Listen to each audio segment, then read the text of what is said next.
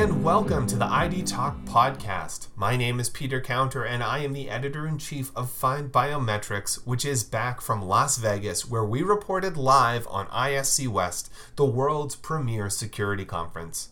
Find Biometrics Director of Digital Media and Events, Doug O'Gordon, was roaming the show floor last week, navigating the massive crowds and interviewing the leaders in biometrics and identity.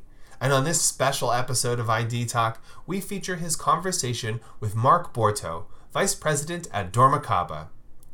Borto showcases the access control solutions on display at the dormakaba booth, including travel and checkpoint technologies, and discusses the coming ubiquity of express processing lanes in American airports. He goes on to talk about the impact the pandemic had on the access control market and the increasing demand for touchless passage. It's another interesting perspective on the identity and security space, so let's get to it. Here is Find Biometrics' Doug O'Gordon in conversation with dormakaba's Mark Borto, recorded live at ISC West 2022. Hi, Find Biometrics listeners. Doug O'Gordon here. I'm with Mark Borto. He's the Vice President of Sales and Services for dormakaba Entrance Systems. Hi, Doug. Thanks for having me today. Thanks for being here. It's been a lot of fun. Yeah. Well, I'll ask you the questions now. Okay. Well, Doug, first of all, day one, how was it? So day one was busy. Yeah.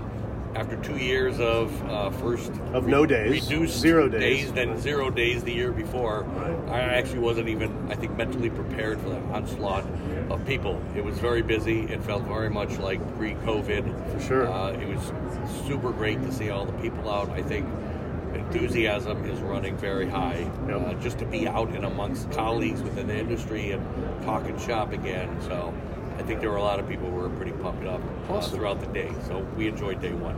Yeah. So we're day two at ISC West 2022.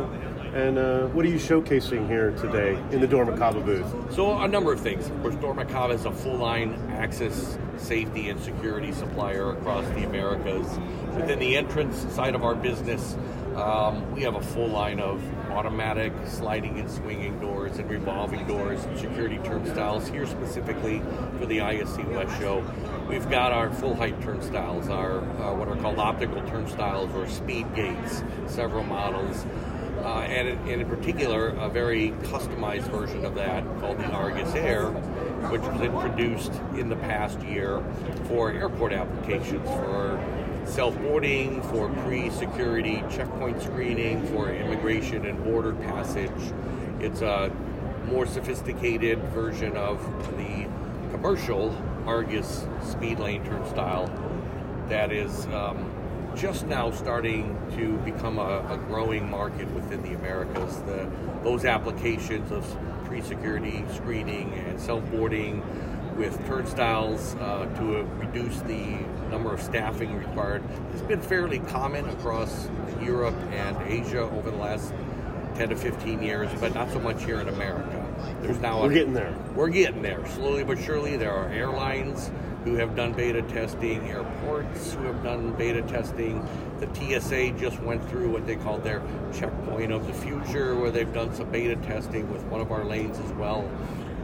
Facial recognition is becoming a very common application as well for check-in, bag drop-off, security screening, boarding the plane, all the way through to customs if you're flying internationally. So that application, which has been common in Europe and Asia, is now in the early adopter stage of the market development in the Americas. And so we're really excited to have a product that has been through us and spread across Asia and Europe.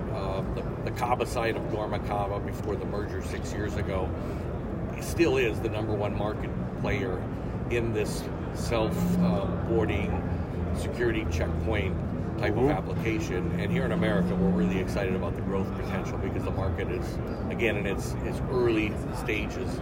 And we foresee a day within a decade to a decade and a half where these become ubiquitous, just like self-service check-in kiosks.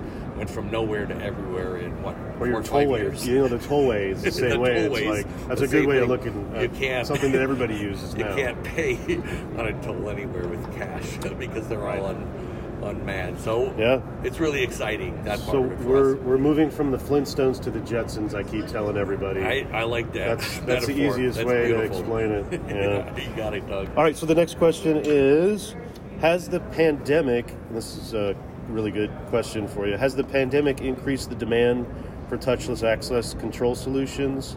And what are some of the steps that businesses should be taking to protect themselves using this new technology? Yeah. Well, the answer is yes, it did impact, and in a big way, a big positive way. Two pieces of our portfolio.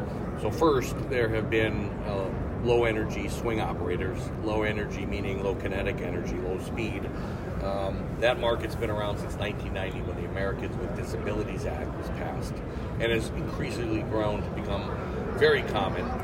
But the pandemic introduced the need for not necessarily ADA passage, but touchless passage. So overnight, we saw applications for interior doors, restrooms, stairwells, not to mention the entry and exit doors on the exterior of the building. So our low energy swing operator business and the entire market started to grow, and then that transferred across into our security entrance business. So we have a brand new turnstile that was developed a year ago, full height turnstile that's motorized, that can either be touchless as far as starting the rotation with a very small optical sensor, or just a slight touch that then automatically rotates it at slow speed to minimize the amount of touching. And then many of our other products have always been that way. So for example, the standard Argus optical speed gate, our SU5000 speed gate, those are actuated by access control systems. They provide a security enhancement to the lobby and to the building.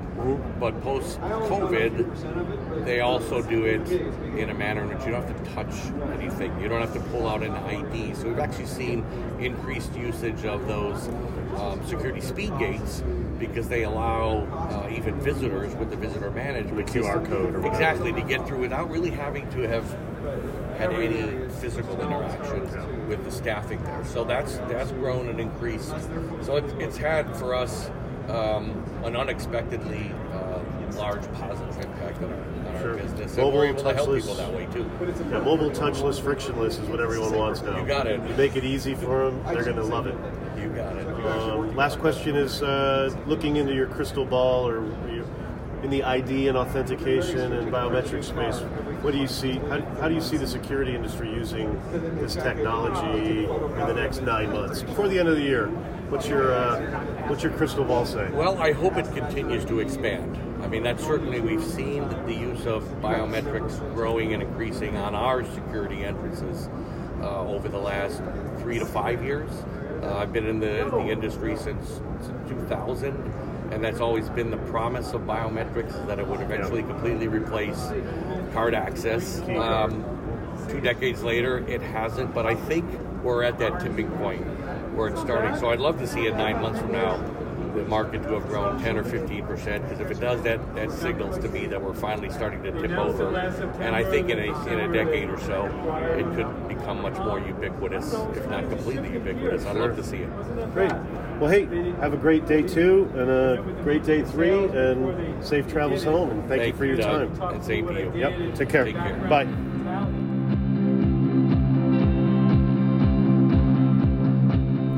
And so concludes our interview with Mark Borto, Vice President at dormakaba. To learn more about the topics discussed in this episode, visit dormakaba.com.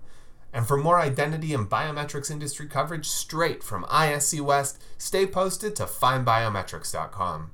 I'd like to thank Mark for joining us on the podcast, and thank you to Doug O'Gordon for conducting the interview. Our podcast theme music is by Logomrad. I have been your host, Peter Counter. Thank you for listening to the ID Talk Podcast.